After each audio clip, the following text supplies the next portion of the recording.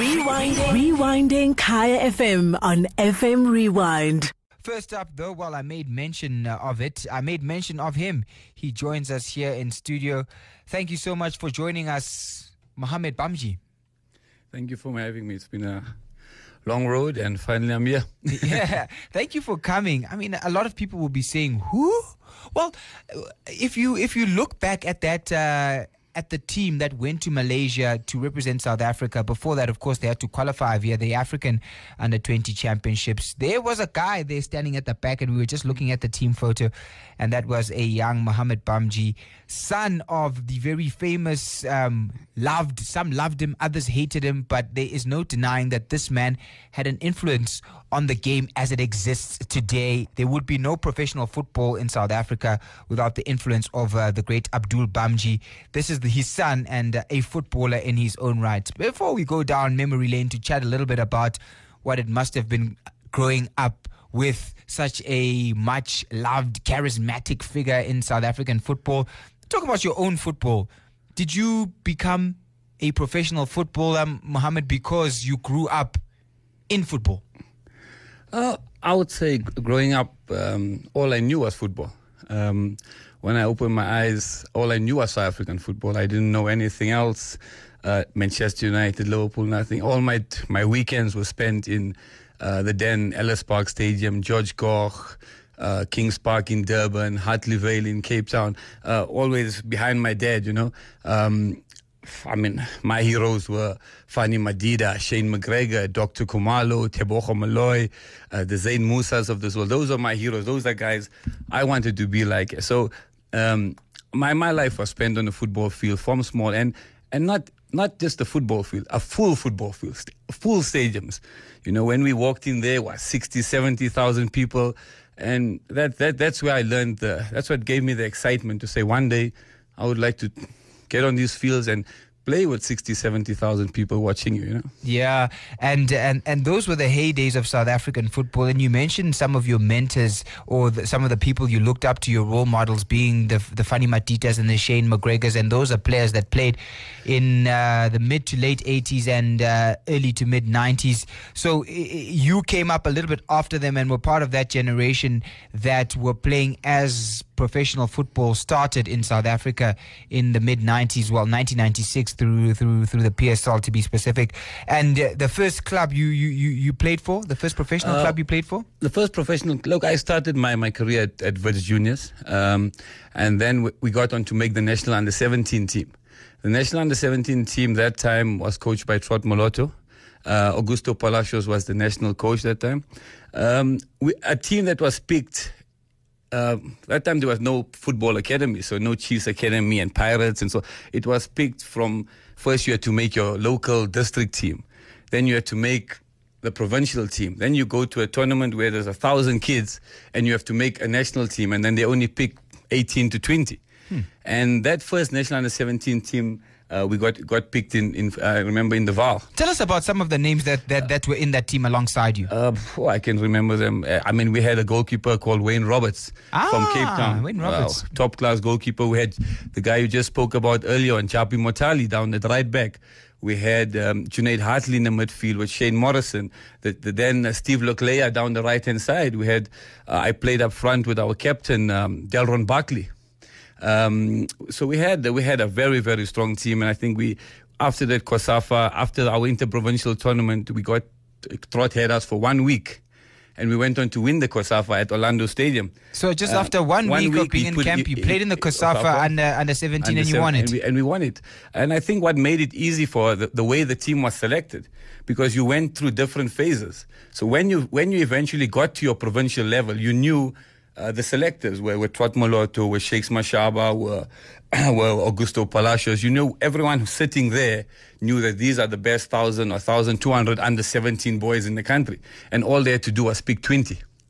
And they picked the 20, and from there they had to pick the 11, and the rest is history. We won. And building up from that under 17 team, most of us went into the under 20 team that gave us that it filtered through, and it made life easier for Shakes because players came through the ranks from under 17 into under 20, and some of them went into the very successful under 23 team that went on to beat Brazil in the Olympics. Exactly. It's the home of the Afropolitan, Kai FM 95.9, telling an Afropolitan story as we go down memory lane a bit and learn from the past and how that influences the future and the present. Of course, remember, we are grappling with the Bafana Bafana's sadly perennial failure to qualify for major competition. And when we go back to the era of the mid to late 90s, it was taken for granted that Bafana Bafana will qualify for an AFCON, that will qualify for a World Cup. Not the case today, and we're trying to understand what made things so good. Well, you're listening to Mohamed Bhamjee here. He's talking about the selection criteria, what it took to make an under-17 side that he made, what it took to make an under-20 side, and under-20 side that included the likes of probably one of South Africa's greatest footballers ever, Benny McCarthy, would play alongside Mohamed and the rest as they went out to represent the country at Malaysia. So there you are in the under-17 side, and you're hoping that you will make the under-20s, because by the time you guys played in the under-20, I mean, Benny McCarthy was already kind of becoming like a big star in South Africa, if I remember correctly. There was much being said about him and much expected of him, because if I remember correctly, at the 1998 Africa Cup of Nations, which was in Namibia, already Benny McCarthy starred there, scoring those 4 goals. So when you're in this team alongside these players, what are you thinking about your own future in professional football? I think for myself, I think after making the under-17 and getting into the under-20, I was snapped up by Morocco Swallows. That's where I made my debut. The then owner was between Chico Twala and Mr. Chabedi, coached by Mike Sporo Mangena. And I'll never forget my debut. It was in Venda. Black Leopards. It wasn't against Black Leopards. We used to take our games to Venda. A reason why Mike and Chico used to take it there, I really don't know. I'm trying to remember as well. But I'll never forget. It was my debut. So first day we get into the hotel. He tells me, Mohamed, go and bath. I said, Bra Mike, I've bathed already. He said, no, we've got something in there for you to bath with. The special bath, the one that's got that smell. So I'm 17, 18 years old. I'm a new boy in the team. I said, no, okay, let me just go in there. I threw these things over me. And we had a gentleman there called Biza Dlamini from Amazulu. He was one of the, from Durban, sorry. He was one of the coaches. And they did whatever they did.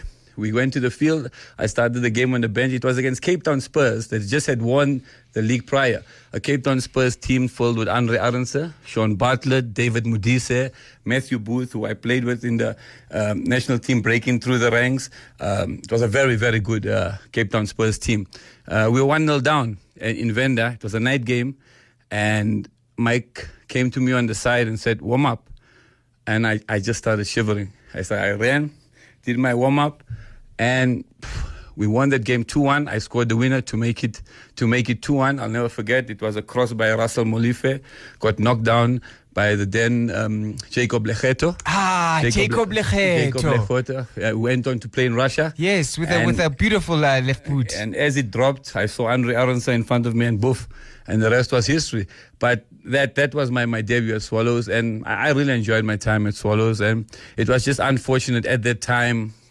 The management structures weren't as it could have been, And Swallows were always a team that pulled crowd. I mean, that Toyando Stadium was packed to rafters that night. I'll never forget it.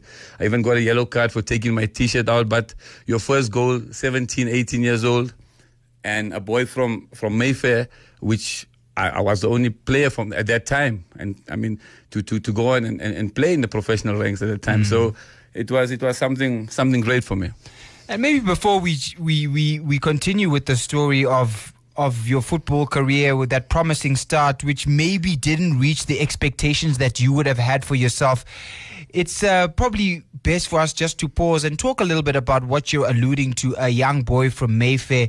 If you're just joining us, almost 8:20 on the home of the Afropolitan, talking to Mohamed Bhamjee, a footballer in his own right, but also the son of a man who will always be remembered in South African football for the contribution that he made and always a figure who some loved and others hated, but certainly a man who influenced South African football to where it would be today. I mean, were it not for Abdul Bhamjee, we would not have an FNB stadium possibly, and we would not have had the transition from amateur to professional soccer that we later saw.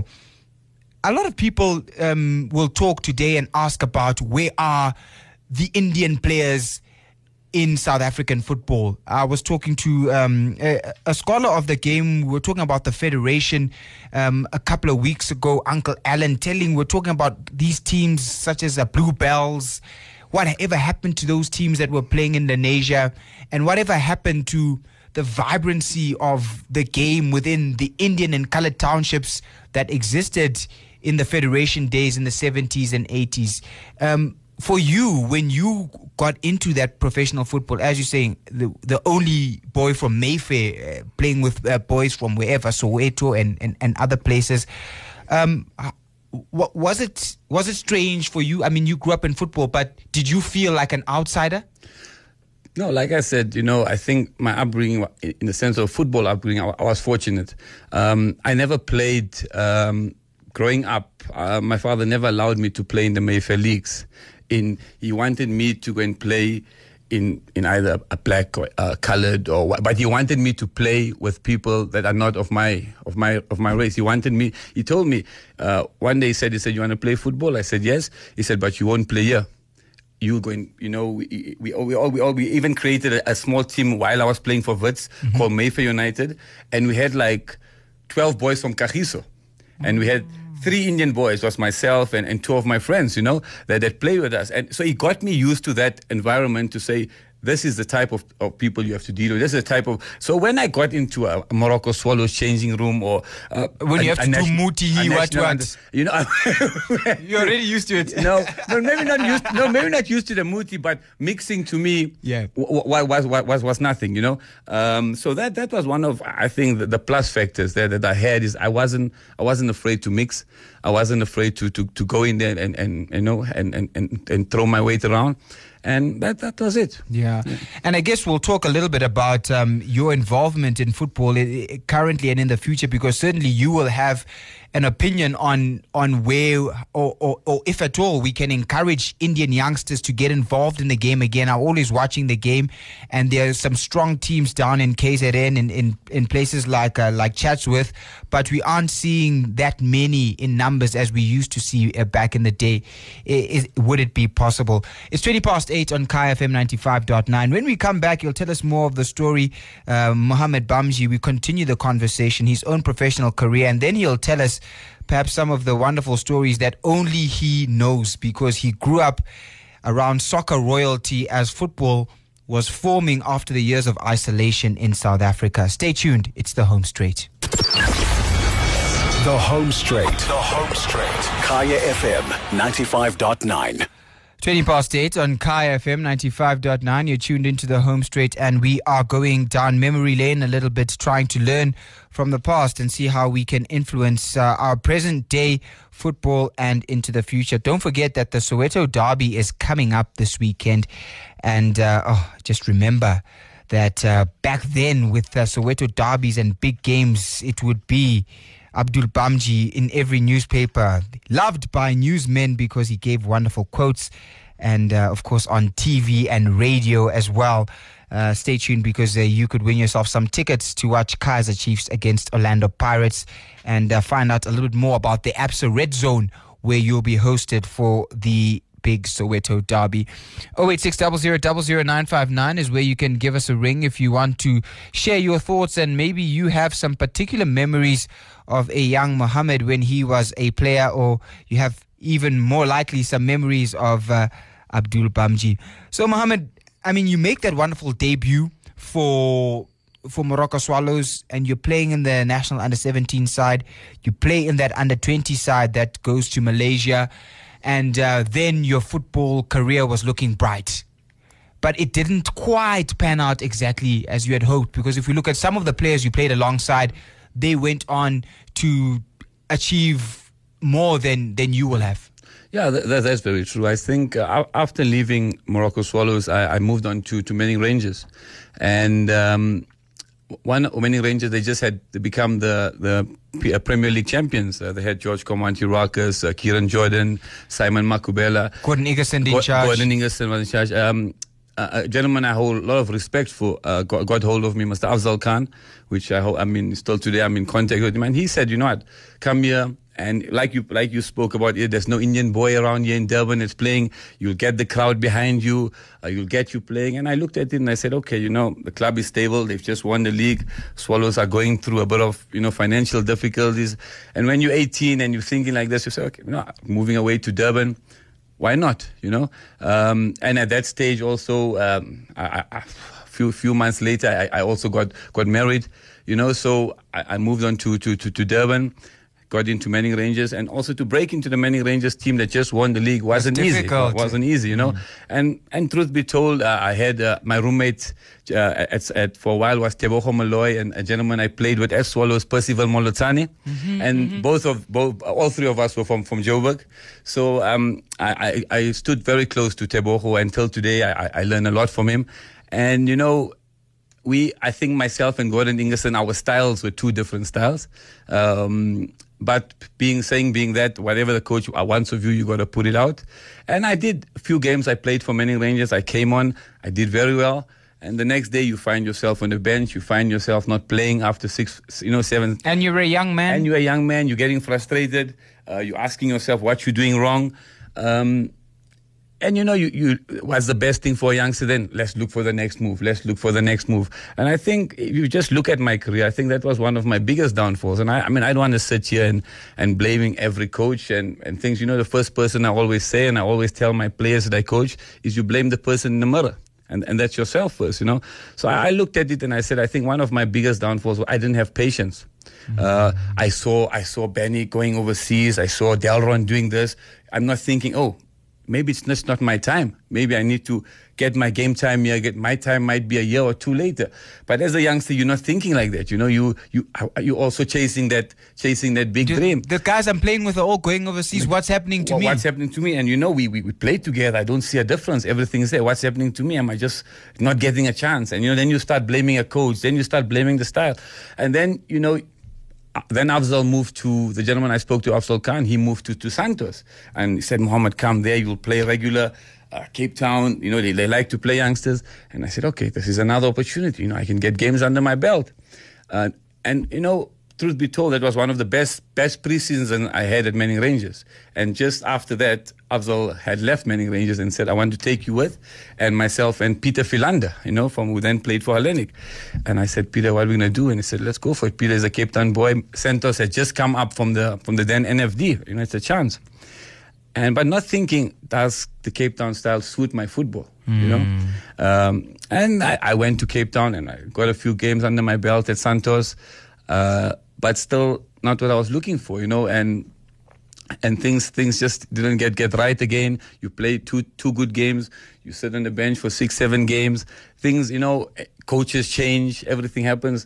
And then I made the Joburg move to Sundowns. To Mamelodi Sundowns. Yes, I remember that, yeah.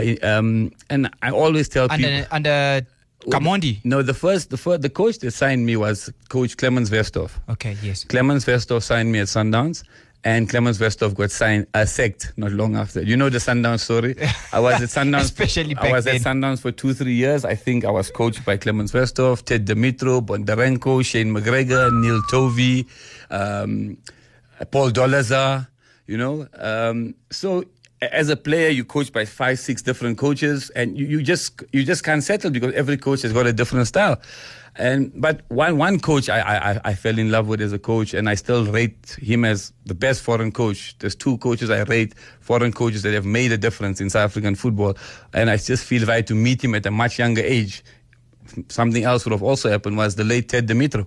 Beautiful. Top coach. I interviewed him here plenty times. Top coach. The type of training till today in my coaching, I use his methods. And I always say I met Ted when I was 22, 23. At Sundowns. If I have to meet him at 16, 17 when I was making my Morocco Swallows debut, I think we might have been singing a different song, And one other coach that I love to bits as a foreign coach, and I think he a lot of people like you say, some dislike him, some don't like him. And I feel he made a massive difference to South African football when it came to international was Professor Augusto Palacios.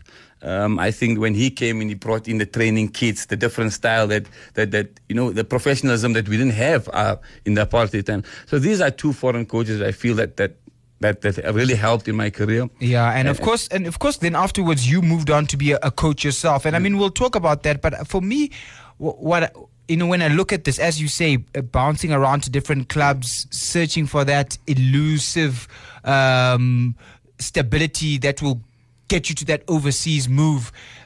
But the influence of your father, I mean, you speak so passionately about growing up with your father, one of the foremost football figures in South African football, Abdul Bhamjee. But at that time, he wasn't around. Yeah. He was in prison for those years. And I mean, did you miss his influence, his guiding influence to maybe he could have given you some advice that you needed that a son can only get from his father? I think what a lot of people don't know is when he went in, I made the national under-17 team. And I'll never forget this day. I was 16. I was one of the youngest in the under-17 national team, myself and Japi. It was Orlando Stadium. It was a packed Orlando Stadium, our first game of the tournament. You know, the press, how people are, whatever they read, they believe. And at 16 years old, I got sworn at left, right, and center from the supporters, asking me, where's this, you stole this, you did this, you did that. And I still ended up highest goal scorer in that under-17 national tournament. And I think that tournament and that abuse I received that time made me a man. Made me realize that I can go through anything. And that's what I carry till today, you know. And yes, not having him at crucial times really, I mean, and I was fortunate enough, I had uncle in FIFA, I had family that I could talk to, I had brothers and sisters. But there's one thing my father always taught me is he spoke, but he never forced. He made me go in there, burn my fingers. From there, I'll see what's right and wrong. And that made me a man. And that's what I carry on till today. And that's what I put on to my players and to my children is you don't give up. You go in there. If you burn your fingers, you keep knocking on the door, you know. But you're spot on. You know, there's certain moments that maybe could have assisted me in not jumping ship after ship after ship, and you know. Are you a little bit bitter maybe when you look back on those times, just from the point of view of your family, maybe how South Africa treated your family, given the influence that your father had in South African football, and how after things went ugly, then now it was all his fault and he was involved in it and we weren't. Yeah. Do you ever think about that? Does it matter? Look, for me, I know, and I think the people listening know what my father did for South African football. You know what he did for South African football, he laid the platform. I'll never forget, one day I always went to ask him, Dad, about football. And he told me, my boy, I have 3 dreams for South Africa. And I was a youngster. Until today, this is what keeps me going in the game. He said, 1 is to give our own people our own home.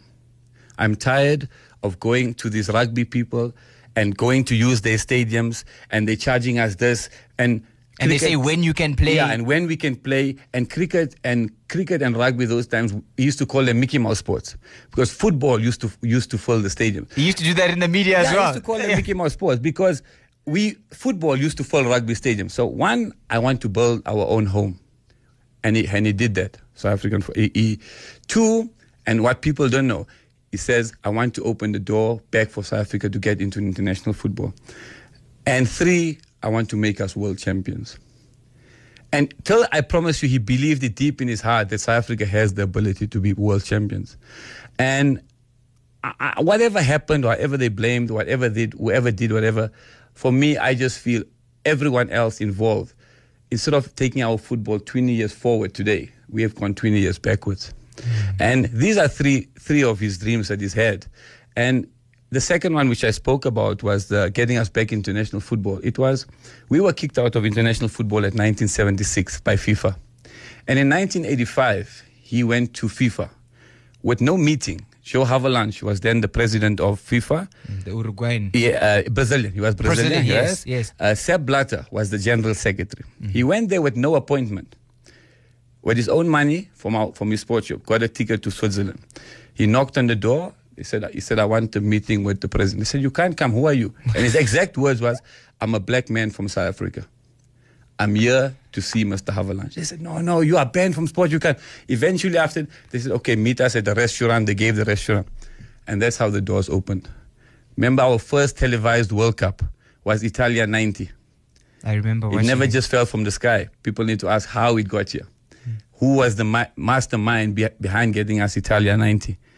And those were the doors he opened us to FIFA. So when he left our South African bosses with I always say, with a Ferrari, with a full tank. All they had to do was press the accelerator and move us in the right direction to make us world champions. But pity they put the car in reverse and we're going backwards. It's Kai FM 95.9. You're listening to the home of the Afropolitan. It really is a magnetic story being told by Mohamed Bhamjee, the son of Abdul Bhamjee. And, well, he needs no introduction to South African football.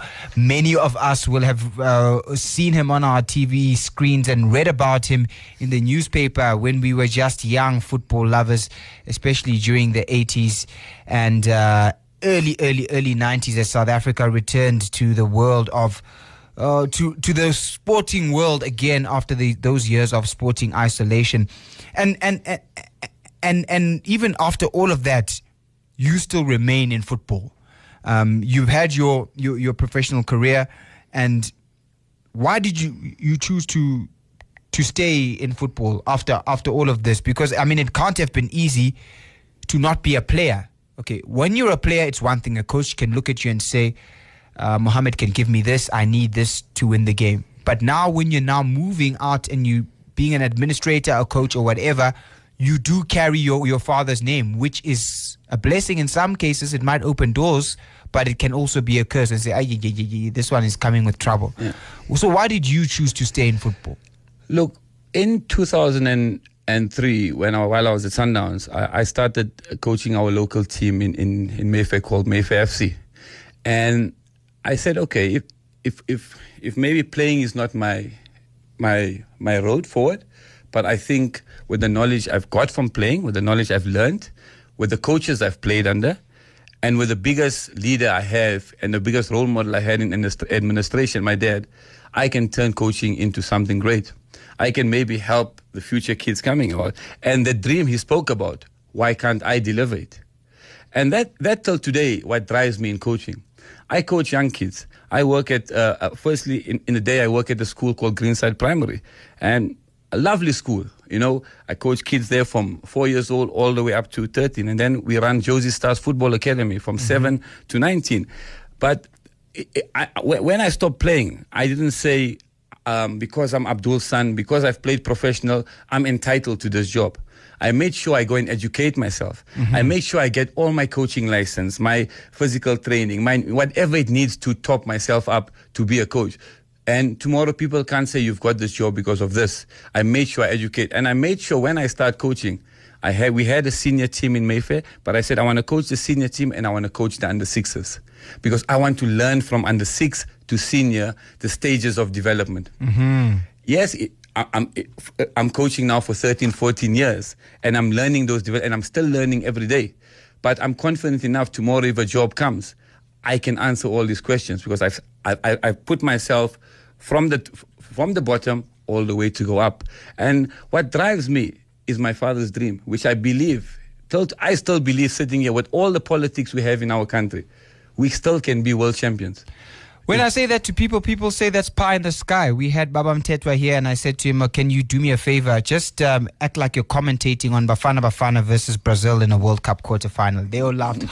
That's never going to happen. But what makes you believe that we still, because those three dreams of your fathers you spoke about, our own home, the FNB Stadium now exists, the great Calabash, which hosted the World Cup final, so that is checked. Number two, South Africa returning to FIFA and world football, that happened. So the one that remains outstanding is South Africa becoming world champs, and struggling just to qualify for an Africa Cup of Nations suggests that may not be possible. So what leads you to believe, as a coach now dealing with youngsters, that we have what it takes to ascend those very, very, very lofty heights? Look, dealing with the youngsters, I mean, you played a clip earlier on a young Kule from Sundowns. Believe me, we have, I mean, like I said, I work with young kids, and the talent we have in this country is second to none. But when our boys reach 18 or 17 to 23, we sometimes fall away. There's certain parts of our development that we're not up there. And for me personally, I think it's, one, our coaches get chopped and changed too much. Two, I think our foreign coaches, I'm sorry to say this, that come into this country are taking our football for a ride. We getting third to fourth grade international coaches, third or fourth grade, not even your top grade coaches that are coming here and are taking our country for a ride when there are much better local coaches. But when local coaches are given a chance, they're not given a fair chance. They're not given the same budget as a foreign coach is given. They are just there waiting to get fired and say, oh, I gave you a chance. And a very good friend of mine, a man I played with, is proving that now in Benny McCarthy. You know, when I watch Cape Town City play and I watch him on TV, I say, you know what, Benny's got something going here because he's playing the kids on merit. He's playing young kids. He's got them playing for them. And if you look at the Cape Town City team, they've got all nationalities playing. You know, it's a true reflection of a true South Africa. It reminded me of Clive Barker's 96 team, where it had every race playing there. And even our stadiums were full with every race coming to support our people. So if our federations, our local LFAs can stop worrying about each LFA being a power struggle, and let's all start singing one song and have the welfare of football at heart. Not the welfare of, oh, this LFA is doing this and this. Let's have food, because football is for all of us. It's not for one. South African football is for all of us. Let's have South African football's welfare for everybody, not fighting and bickering and politics. And I promise you we can take our football to the next level. 20 to 9 on Kai FM 95.9. What a conversation. I mean, we could be here all night as we're talking to Mohamed Bhamjee, talking about his own vision for football, a vision he shares with his father, Abdul Bhamjee, who, of course, was one of the forefathers of professional football in South Africa as it looks today.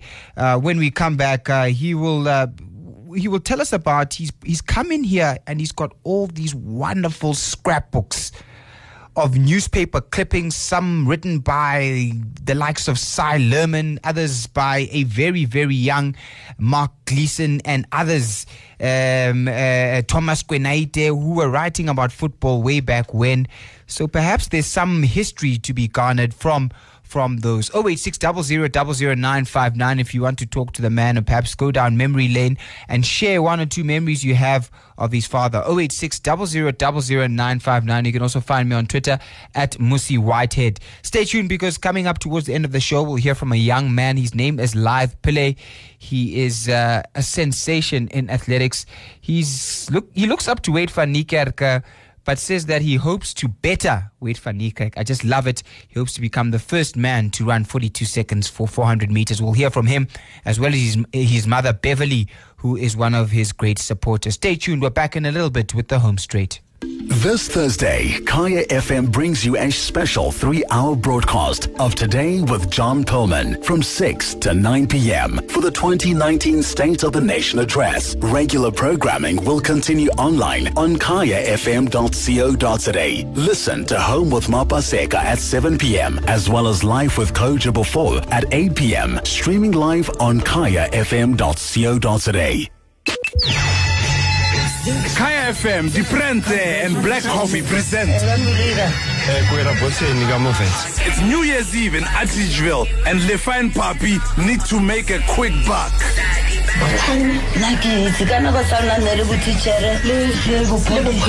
It's the last day of the year. Could this be the last day of this friendship?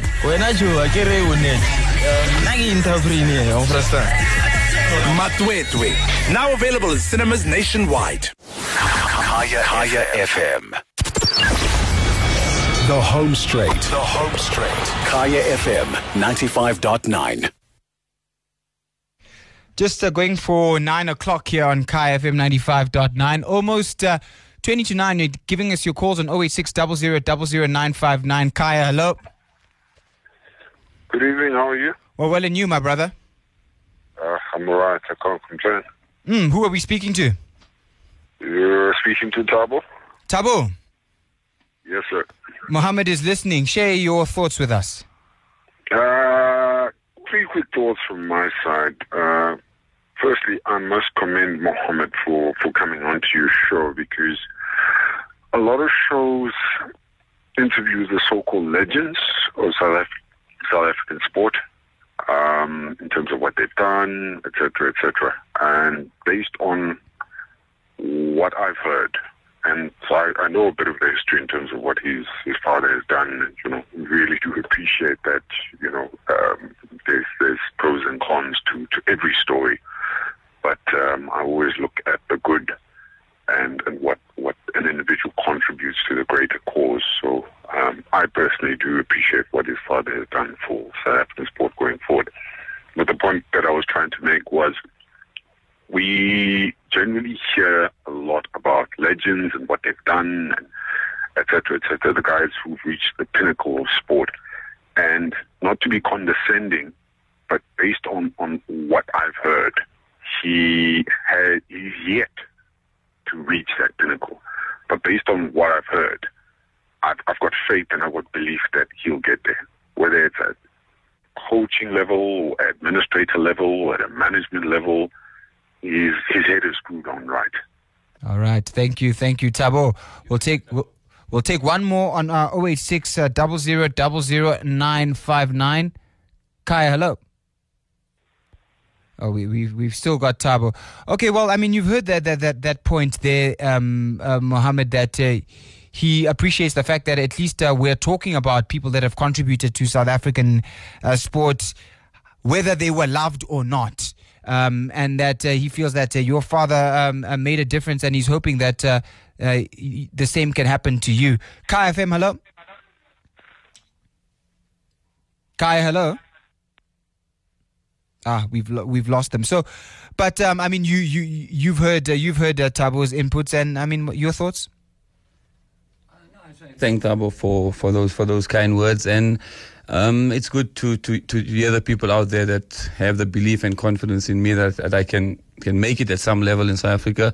And I hope the big guns in our football are listening, and let's stop rotating coaches and rotating administrators, and let's look within, because your answer might just be close to your nose. We'll take one more on 086 00 959. You can give your thoughts to Mohammed, and as we do that, you've shared with us, I mean, your dream, but you've got that wonderful those scrapbooks of all the history and all the clippings, and I guess it's a good point of departure, because that's something that might need like a documentary on the life of Abdul Bhamjee and his contribution to South African football, because he's now very much become kind of anonymous in South African public life. Not much is said about him, and it's very difficult to even find books. There's one decent one written by Simon Cooper, and you have to go and find all those old articles. How would you like your father to be remembered? For me, from what I've grown up and all the articles I've read and the struggle he fought to get us where we are, I simplify it as the Nelson Mandela of football.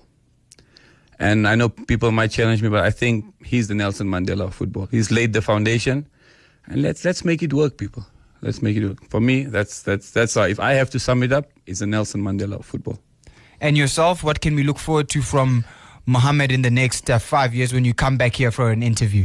Look, Mohammed will keep working hard, whether it's my job at Greenside Primary, my job at Josie Stars. Mohammed will keep working hard. Mohammed will keep educating himself and keep trying to produce young players until one of the PSL teams come and say, I'm ready. But I'm not going to wait for them. I'm going to keep working hard at my grassroots level, keep trying to get better. So when that call comes, I'm ready to go.